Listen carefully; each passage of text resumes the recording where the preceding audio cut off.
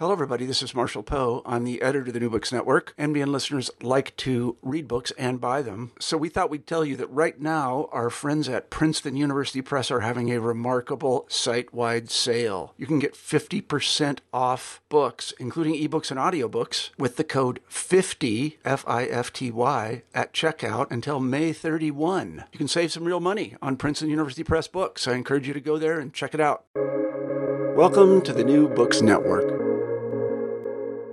Hi, welcome back to the New Books Network. My name is Adam Bobek, and I'm a PhD candidate in sociocultural anthropology at the University of Leipzig. I am extremely excited today to welcome Dr. Edmund Hayes to the program to discuss Agents of the Hidden Imam, Forging Twelver Shi'ism, 850 to 950 CE, published in 2022 with Cambridge University Press. Edmund Hayes is a researcher at Radboud University in the Netherlands. He is an historian of social, cultural, and religious history of the medieval Middle East. He studied Shia Islam intensively, including topics such as the agents who mediated for the Shia Imams, alms tax collection, and excommunication. Dr. Hayes, welcome to the show. Thank you very much for having me. What inspired you to put this book together? Well, this book came out of my PhD dissertation at the University of Chicago, which I completed in 2015, and then spent several years really entirely rewriting it. So the story goes back. I mean, there's a long version and a short version. I guess the short version is when I started getting interested in Shi'ism, and in particular of this period of the 9th, 10th century. I looked around at the secondary scholarship, and I sort of felt I was missing something. I was looking for a more richly contextualized picture of who these people were, where they lived, how they interacted with each other, what the sort of major institutions of their lives were, and I couldn't find that. What I saw was information about their beliefs, about intellectual discourses, about the transmission of knowledge. So within that, there was some material that tangentially related to these things that I was interested in, but not really systematically or as the main topic. So that was that. I had been interested in the occultation as a topic of doctrine, a question of doctrine, but then I started asking much more questions about, well, how did the doctrine come to be instantiated in the community? And maybe now's a great time to give listeners a little bit of background information on Twelver Shi'ism. Yeah. So there are several branches of Shia Islam. Twelver Shi'ism is the one that's currently in the majority in the world today. So it's the majority religion in Iran and Iraq, and perhaps in Lebanon, though a census hasn't been made there since 1932. Shia Islam broadly is an answer to the question, who has authority in Islam after the death of the Prophet Muhammad? And Twelver Shi'ism answers that question by saying authority is held within a specific lineage of the descendants of the Prophet Muhammad through his daughter Fatima and his cousin Ali ibn Abi Talib.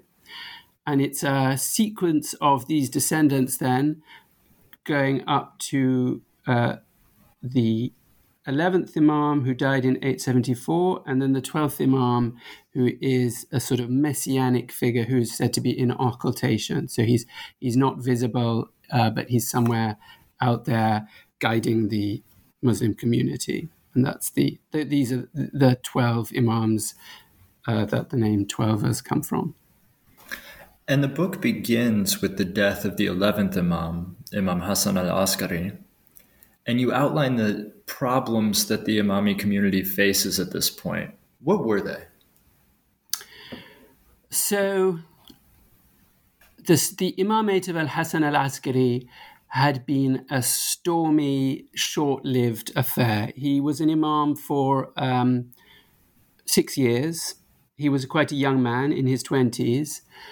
And he had not been the only candidate for imamate. There were two other candidates for imamate when his father died, or towards the end of his father's life. The first was his elder brother, Abu Ja'far Muhammad, who predeceased his father a couple of years before his father died. The other was Ja'far, who claimed to be the rightful imam and continued to press his case to be the imam throughout al-Hasan's imamate. So this really was a disruptive element. It's difficult to know quite how disruptive. Sources say that the followers of Ja'far, this sort of alternative candidate for the imamate during al-Hasan's life, sources say that they were a real minority. It's difficult entirely to be sure ever with issues like this because, of course, you would minimize the opposition. But certainly it was enough that by the time al-Hasan died, these questions resurfaced and the community was already destabilized by the time al-Hasan died. And then when al-Hasan died, he died apparently with no heir. So there was no visible candidate to succeed him in what had become the most common pattern of succession, father to son. There was his brother, but he had been fighting with his brother. So the people who had supported the incumbency of al-Hasan had a vested interest against Ja'far. They'd sort of founded their interests in opposition to him, and so it was difficult for them to sort of eat their words and say that yes, he was the true successor to al-Hasan. And so you had a situation where the most obvious candidate for the imamate, Ja'far, was not acceptable to the people who were in power or were at the center of the community. And so that was the real crisis of 874. Who should be the imam? Right, and now, as you repeatedly call him in the book, and as he's known among Twelver Shia, generally he's known as Ja'far the Liar. Yes, exactly. And so what does the community do in this situation? So I would say some people in the community did continue to believe that Ja'far was a good person, including his descendants. There are the Naqavi Sayyids, who I believe still are relatively prominent in India, for whom Ja'far is a venerated figure. So, but yeah, his nickname in the kind of polemic tradition is Ja'far the Liar, as you say. So a number of things happen within, initially within 24 hours of the death of al-Hasan al-Askari, and then in the first couple of years after the death. Within 24 hours, there's an immediate contestation over two things. One is who does the rituals, the death rituals associated with the dead imam. And the second is who has claim on the property of the imam and the imamate. And I would slightly separate those two things out. What belongs to the imam as a private individual and what belongs to the imamate in the form of, maybe we can call them waqf, endowments, or proto-waqf. It's difficult to say exactly what they are. And then the third, I guess another one is then who is the imam and how do we decide who the imam is? In terms of the property, we have interesting anecdotes that say things like when the news of the 11th Imam's death came out, Ja'far the Liar went straight to the house and he put seals on all the valuable property and he locked the door. So yeah, you get a sense that, okay, this is a spiritual position, perhaps, a position of religious guidance, but it's also succession to a great family, a rich family, a claim that comes with power and material property with it. And that intensifies when the mother of al-Hasan al-Askari she also lays claims to the property, and it appears that she might do so because she says there is a child, that her son al-Hasan al-Askari had a child, and that she is the guardian of the child. So there's, at any rate, what we can be certain of is there is a property dispute, and it lasts for about 2 to 4 years, and it goes to the courts. The courts of the Abbasid caliphs, who are on paper supposed to be the great enemies, the hated usurpers of the position of the imams, the rightful position of the imams. So again, within the first 24 hours, we see the importance of praying over the corpse, washing the corpse. These are things that are said in the Shia tradition to point to who is the rightful imam. And there are various narratives. It's very difficult, in fact, to piece together what really happened. And a lot of what I'm doing in the book is not necessarily saying here are the facts of the case. In some cases, I do push one answer more than others. But often it's just, here are a different set of conflicting narratives, which each come with them a political message about who holds authority. So this one person, this person washed the corpse, or this person said a prayer over the corpse, is putting that person and their affiliates in a position of greater authority. And that then also links to this third question of who is the imam. And there are a number of different people. There are these sort of rather stock narratives, stereotypical narratives that we see, where somebody is looking for the imam. They arrive in Samarra, which is where the imam's house was at that time. Samarra was the capital of the caliphate, and the caliphs had demanded that the imams live close to them there. And so we have these Shia believers arriving in Samarra, and sometimes they're carrying money that they want to pay to the imam, or they just want to find out who is the imam. And there are different answers. Some people say Ja'far. Some people say it's the concubine of, the concubine of Al-Hasan al-Askari is carrying a child, or we have the development of the idea that there was a child born before the death of Al-Hasan al-Askari. And so, there are these multiple conflicting narratives about who the imam is, and how they prove their authority. And the dominant 12er Shi'i tradition today stood by the idea that there was a son born before the death of Imam al-Askari. Exactly, yeah. We have a few competing accounts about a hidden child. So that idea seems to develop pretty early. But even then, the followers of the idea that there is a hidden child to Al-Hasan al-Askari have this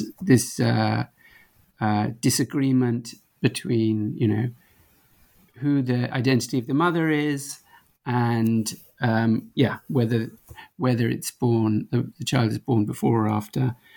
And some of the identity of the mother also brings up the question of freedom or unfreedom. There's one account that it's a free woman, and another is a concubine, so a slave woman, which is ultimately the sort of the canonized account.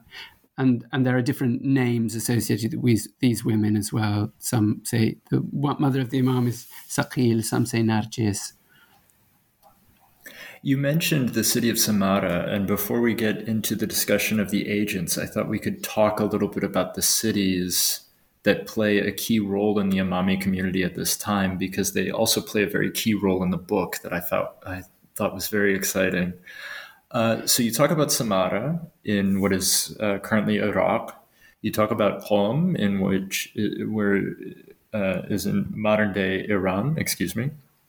You talk about Baghdad in modern-day Iraq, and you talk about Kufa in modern-day Iraq. Could you kind of link these four cities together and what roles they played for the community at that time? Sure. Well, broadly, in the history of early Shiism, you see a shift of where Shiism is from Kufa to Baghdad and Qom.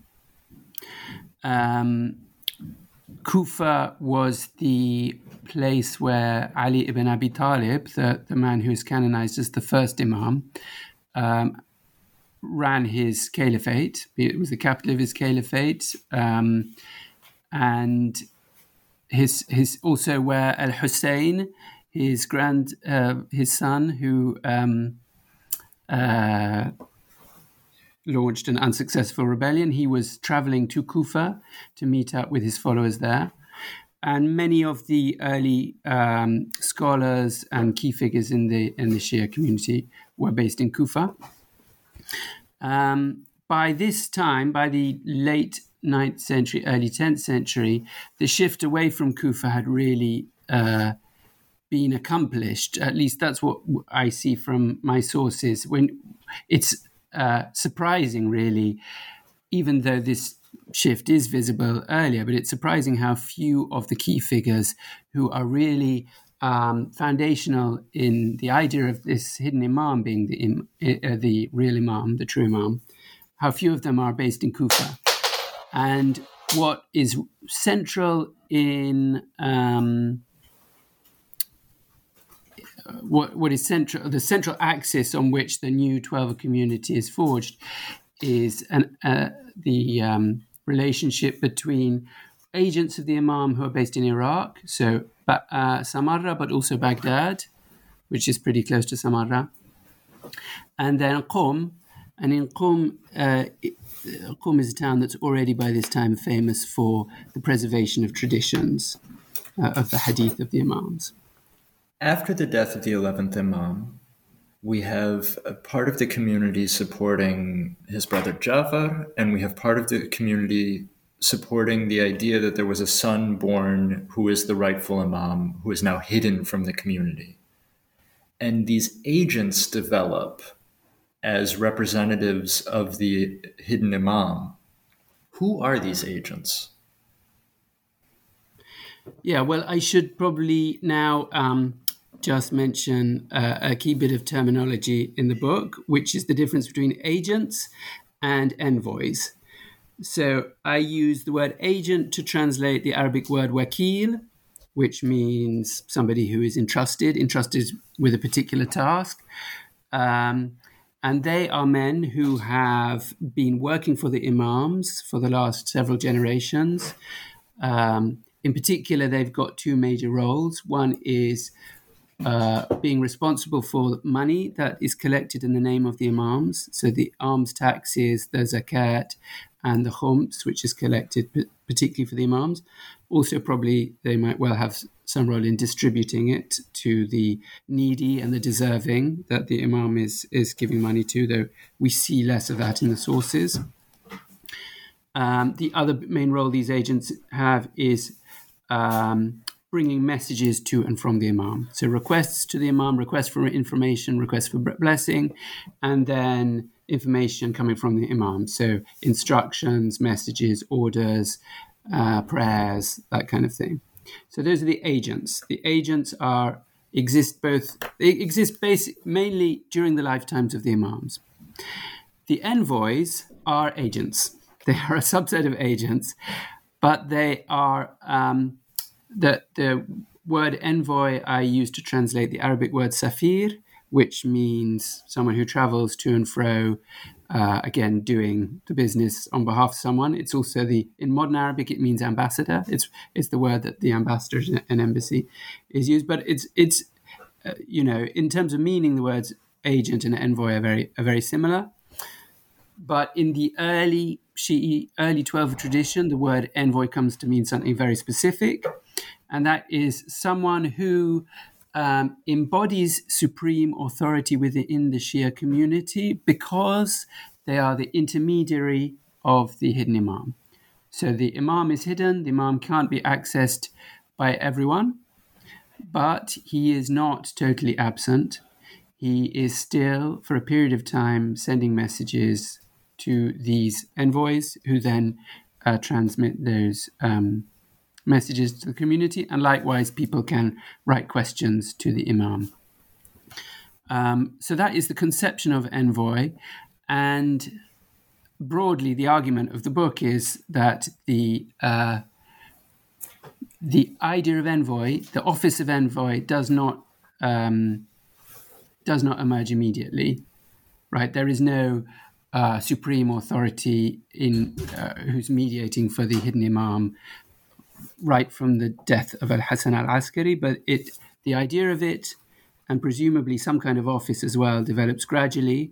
And it develops because in this great moment of crisis, when there's no Imam, apparently people don't know who the Imam is, and the community are fighting, and there are numerous different ideas about who should be the Imam and what imamate means at this moment.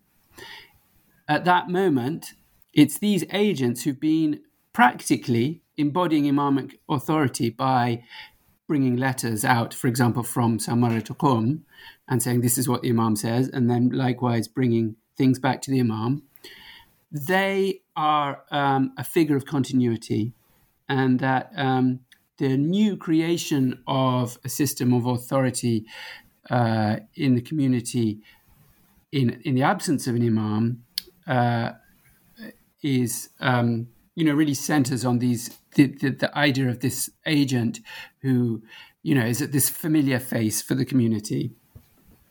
Now, exactly what kind of institutions were practically on the ground at any point in the first decades after the death of Al-Hasan al-Askari is very difficult. Clearly there's a lot of back projection going on. There is a canonized vision of these a sequence of 4 envoys from 874 until 940.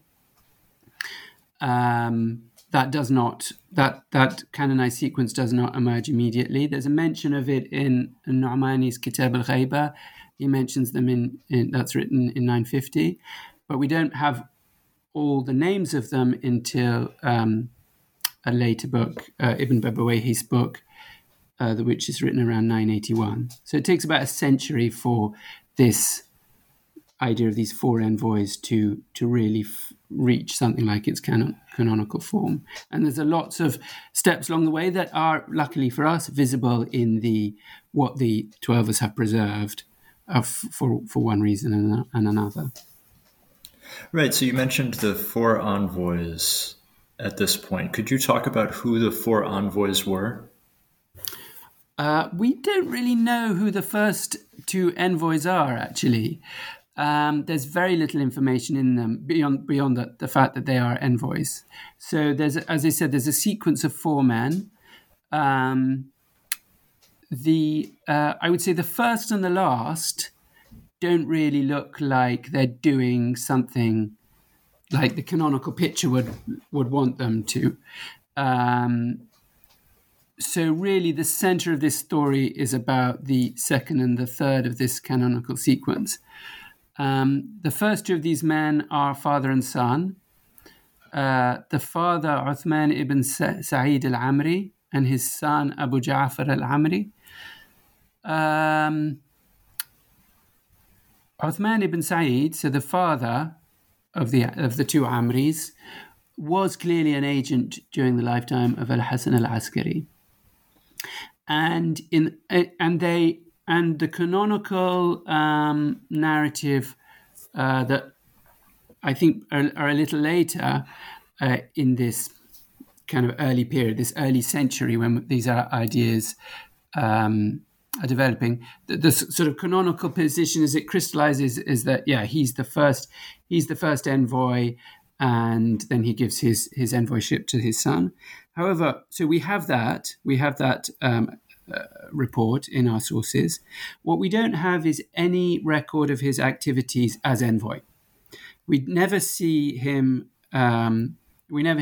See him carrying letters to and from the imams, collecting money explicitly. We do for his son, and then for the next man, Ibn Rawh al-Nabakhti.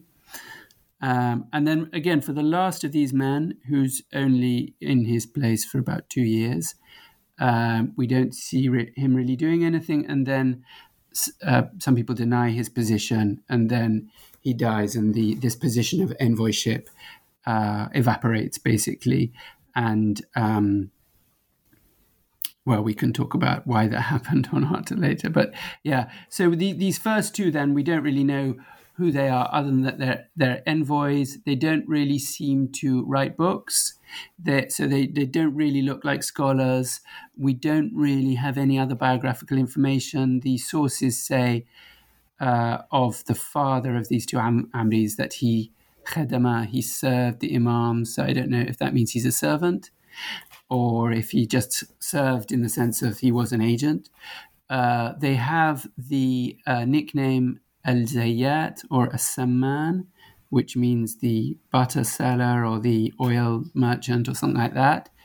So that could point to the fact they have a professional life outside their service of the Imam, or it could be a family name, or it could be a nickname, which we do see. We see in this the secretive environment of the persecuted circles of Shiism under the Abbasi Caliph. We do see nicknames quite commonly, like these are monikers that disguise their real activities. So that's also a possibility. So yeah, we really don't know where these people emerge from, other than they're just doing jobs for the Imams. The third of the canonical envoys, however, there's a difference. He is a Nawbakhti. Ibn Rawh Nawbakhti. He's a Nawbakhti, which is a family of prominent theologians and scholars, and he's also heavily involved in the Abbasid court. He's a bureaucrat. He's an administrator. He's rich. He's powerful. And he's crucially for historians, he's mentioned in non-Shi'i sources, which just gives us a little handle on the fact that he exists, he's visible beyond this kind of small, secretive world. So maybe before we move on, could you maybe talk about the canonical picture of the envoys that you mentioned? What are they doing exactly? How are they communicating with the community? How are they using their authority in the community? Sure. Well, the canonical picture emphasizes the continuity with pre and post occultation. Before, when you have visible imams and the community can ask their questions to, and after, when there's a hidden imam, but still it's trying to project the image that the community still have guidance. There are structures of guidance in the community. That's one aspect. The other aspect is epistemological rather than institutional, and also based on continuity, the idea that the reason we know there is an imam is because these envoys existed and were in touch with him and provided many reports and letters that showed that the imam was there. So for epistemological purposes, the early 12ers want to prove that there are so many reports about the existence of the hidden imam that it's unreasonable to say that he didn't exist. So that's really the main function of the envoys for the tradition. Historically, what they were doing, as I say, it's harder, and for the epistemological purpose, we just need to know that there were these men. The hidden imam wrote letters very often. That is the key mechanism. They wrote letters. People also wrote letters to the hidden imam. There are, for example, theological and legal questions that the people send to the imam, and the imam then issues a response with the answers to these, showing that he's providing guidance, and not only guidance, but it's of the right quality, the kind of knowledge that they're used to getting from the imam. So that's the traditional view of this men, that they're there on the ground, bringing letters to and from the hidden imam. And so you mentioned the death of the final envoy after just 2 years of being the envoy of the hidden imam. Could you take us back to that? Sure. Again, we don't know much about this figure. other than he's appointed by the previous envoy. There are accounts within the Shia tradition, or the broad Shia tradition. So in the book, I not only look at more canonical 12 accounts, I also look at some sort of what are normally considered heterodox Shia texts from the Nusayri community, from a guy called Khasibi, who does accept 12 imams and does accept to some extent the authority of these envoys, so offers a useful alternative view where he is producing knowledge about the occultation, but he doesn't necessarily follow the party line of 12, what is becoming orthodoxy. And he includes an account that there's a bunch of people who just don't accept the As-Samuri's, this fourth envoy's position. And clearly, there's a certain anxiety with the very idea of a non-imam standing in for an imam. So under the envoyship of the third of these envoys, Ibn Rawh Nabakhti, there's a great crisis where a heterodox figure called Ash-Shalmaghani claims to be, we're not exactly sure what he claims to be. He claims to be somehow a representative of either the imam or the envoy, and he also seems to claim to be something like a prophet or an embodiment of God's guidance himself.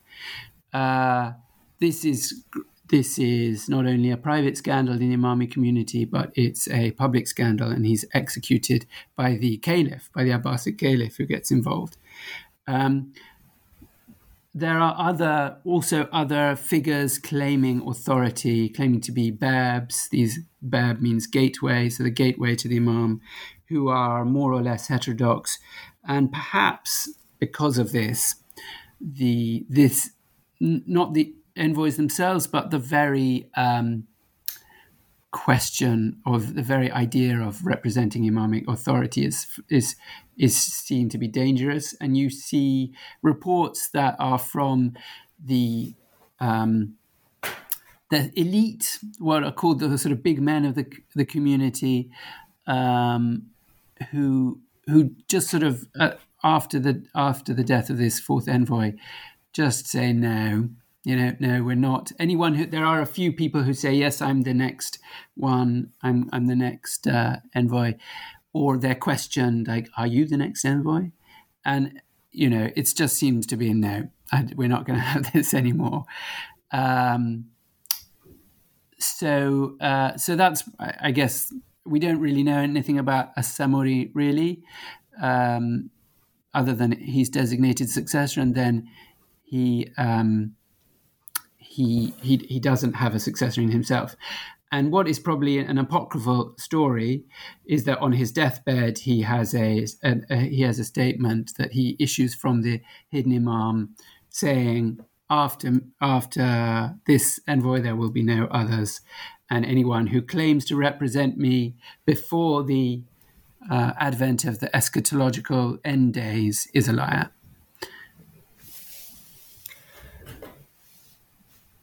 One thing that you mention in the introduction to the book is really that this narrative that you're telling differs from a lot of other scholarship on the era. Could you maybe touch on what other scholarship on the era is lacking and what you bring new to the table? Sure. So there are some good studies out there. I'm definitely building on a scholarship. Scholars like Hussein Mudarrisi come to mind, Jasim Hussein, Said Arjomand. What all of these tend to do, with the partial exception of Jasim Hussein, are they're primarily interested in theological questions, and And so, even Arjumand, who claims to give a socio-historical approach to the occultation, really is looking at what are the ideas, what are the theologies of rule. So political theology, not really what are the institutions, right? What is an envoy? What is an agent like? What is their day job like? What are the practical actions and processes that make up life? Because I think for me, authority is not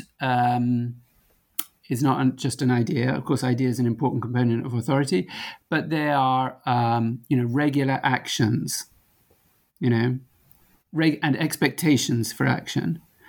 So one of the expectations of action that is generated by the careers of the final imams is that you have these agents, and that these agents are bringing letters, and so that for many people in the community, the imam is not represented by the body of the imam, a visible person who you can see and say, that's the imam.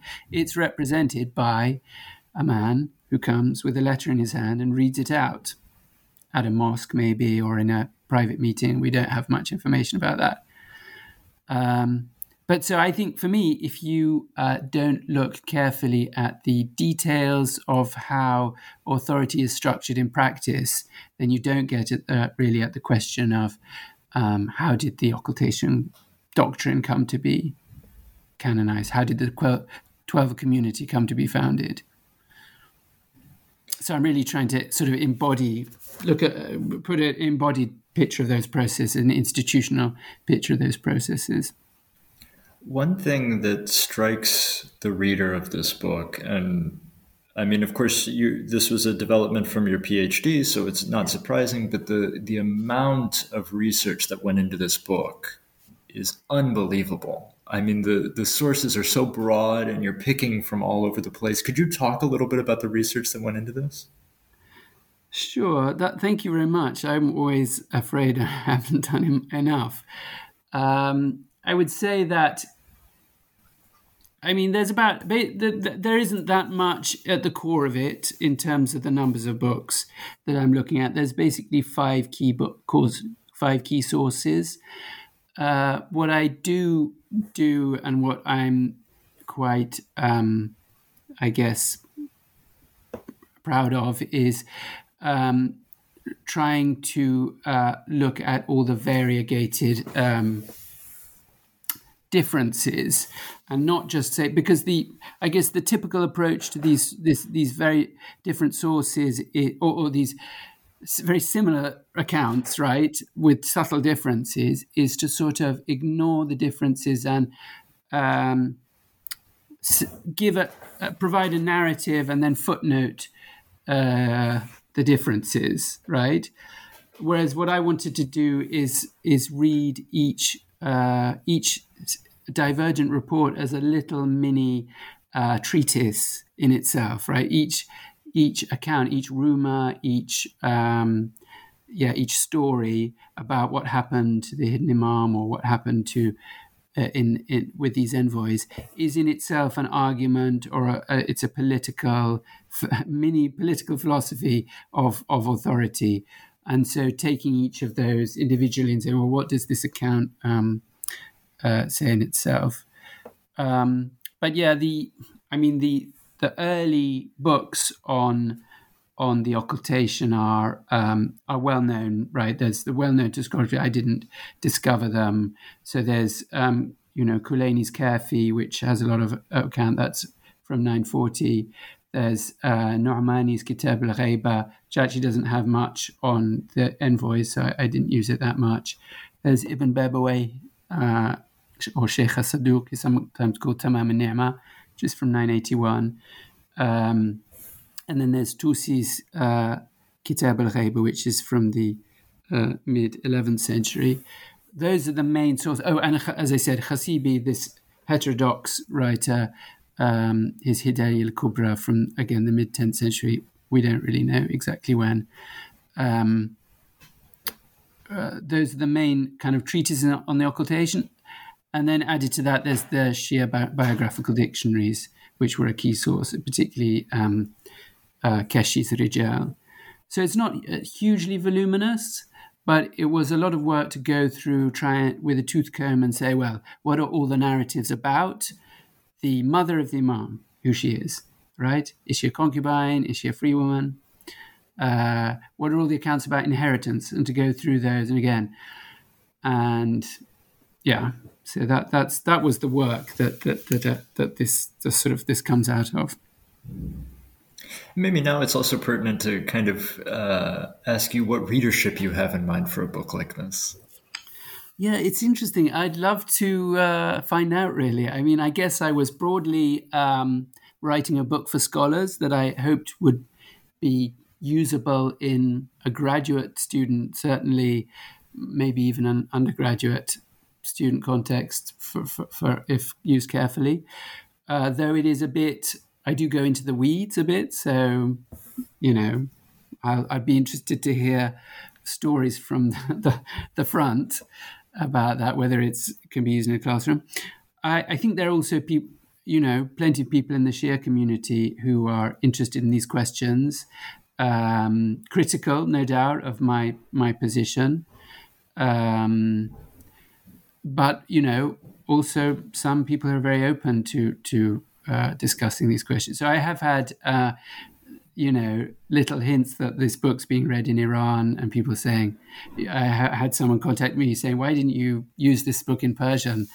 A book that I wasn't aware of, which was a shame in a way. But I mean, that also speaks to the cleavages in the field that really, I'm hoping to do better to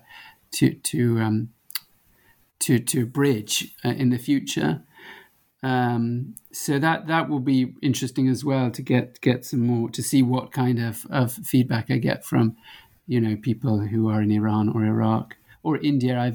I'm aware of various people. There's a guy on Twitter who was reading my book and commenting, tweeting about it. So that sort of remains to be seen, really, what kind of traction it gets. Before I let you go, I do want to ask you about kind of maybe a more in the weeds question. Yeah. You've mentioned this throughout the interview, and you bring this up in the book multiple times. There's sort of a canonical narrative of the relationship between the Imams and the Abbasids. Yeah. And you challenge this really heavily throughout the book. Oh, good. Could you maybe go into that a little bit? This is a question purely for me. That's very interesting that you picked up on that, because I guess that's still, in my mind, that's still on my to-do list. So it's nice to know that it comes out as something that I'm beginning to make inroads in. Well, I mean, it's well known that the opposition between the Imams and the ruling caliphs, who are called also Imam, right? A caliph is just an Imam by another name. The opposition between those is on paper very bitter, in particular from the Shi'i side. So, for example, there's a famous trope in Shi'i biographies, particularly the later ones, that all Imams are poisoned by a caliph or on the instructions of a caliph, which is, almost certainly not true.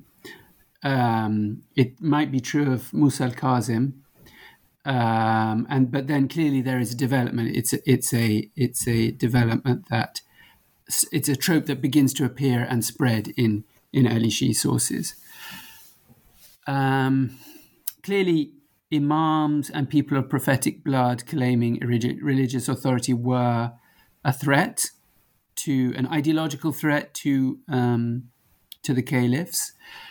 Whether they were practically a threat depends more on whether they were actually, gathering followers,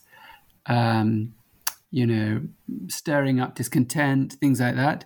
Family members of the Imams did do that, though. So the sons of Musa al-Kazim revolted. By this period, by the late 9th century, the imams have been brought to live in what's sometimes called house arrest in Samarra. So you have both positive and negative comments from the imams in the tradition about this. In one comment, Ali al-Hadi, the 10th Imam, says when he's brought to Samarra, it's like, oh, what a lovely place. The climate's great here. I didn't want to come, but now I'm here. It's lovely.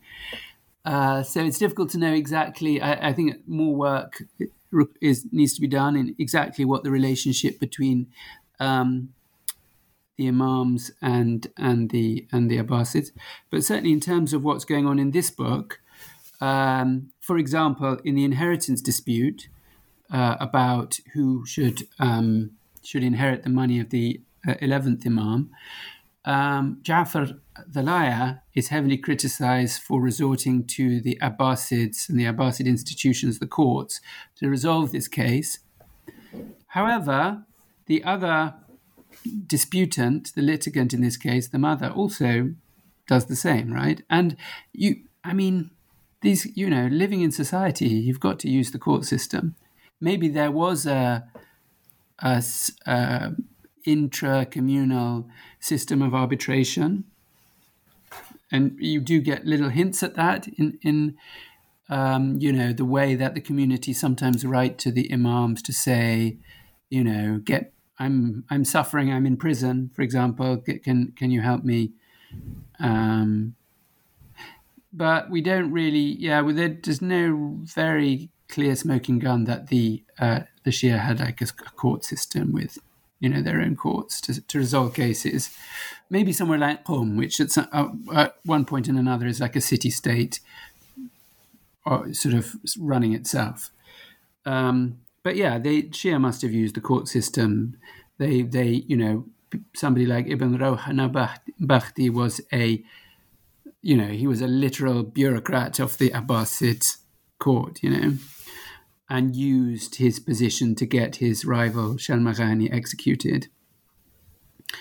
So it's clear, and there's a history of Shia bureaucrats that should be looked into in more detail. So the story must be more complicated. It can't be so black and white as Shia sources like to present it. But yeah, I think it's still an open question. So I'm glad you picked up on that, and I hope I and other people can do more to answer that question. I absolutely love this book. As someone very interested in this history, it's really compellingly written. Like I mentioned earlier, the breadth of the sources was really fascinating to me. The attention to detail was really fascinating to me. I really, really appreciated the way you told this. There is a final question I have, which is a tradition on the New Books Network, and that is to ask, what are you working on now?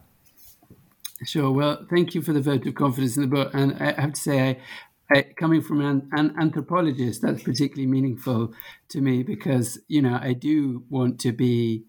I think it's impossible to do sociology or an anthropology of this period, really, but I've been trying to think more rigorously about sociological questions, anthropological questions, so that that's meaningful to me. That it if it seemed successful to you.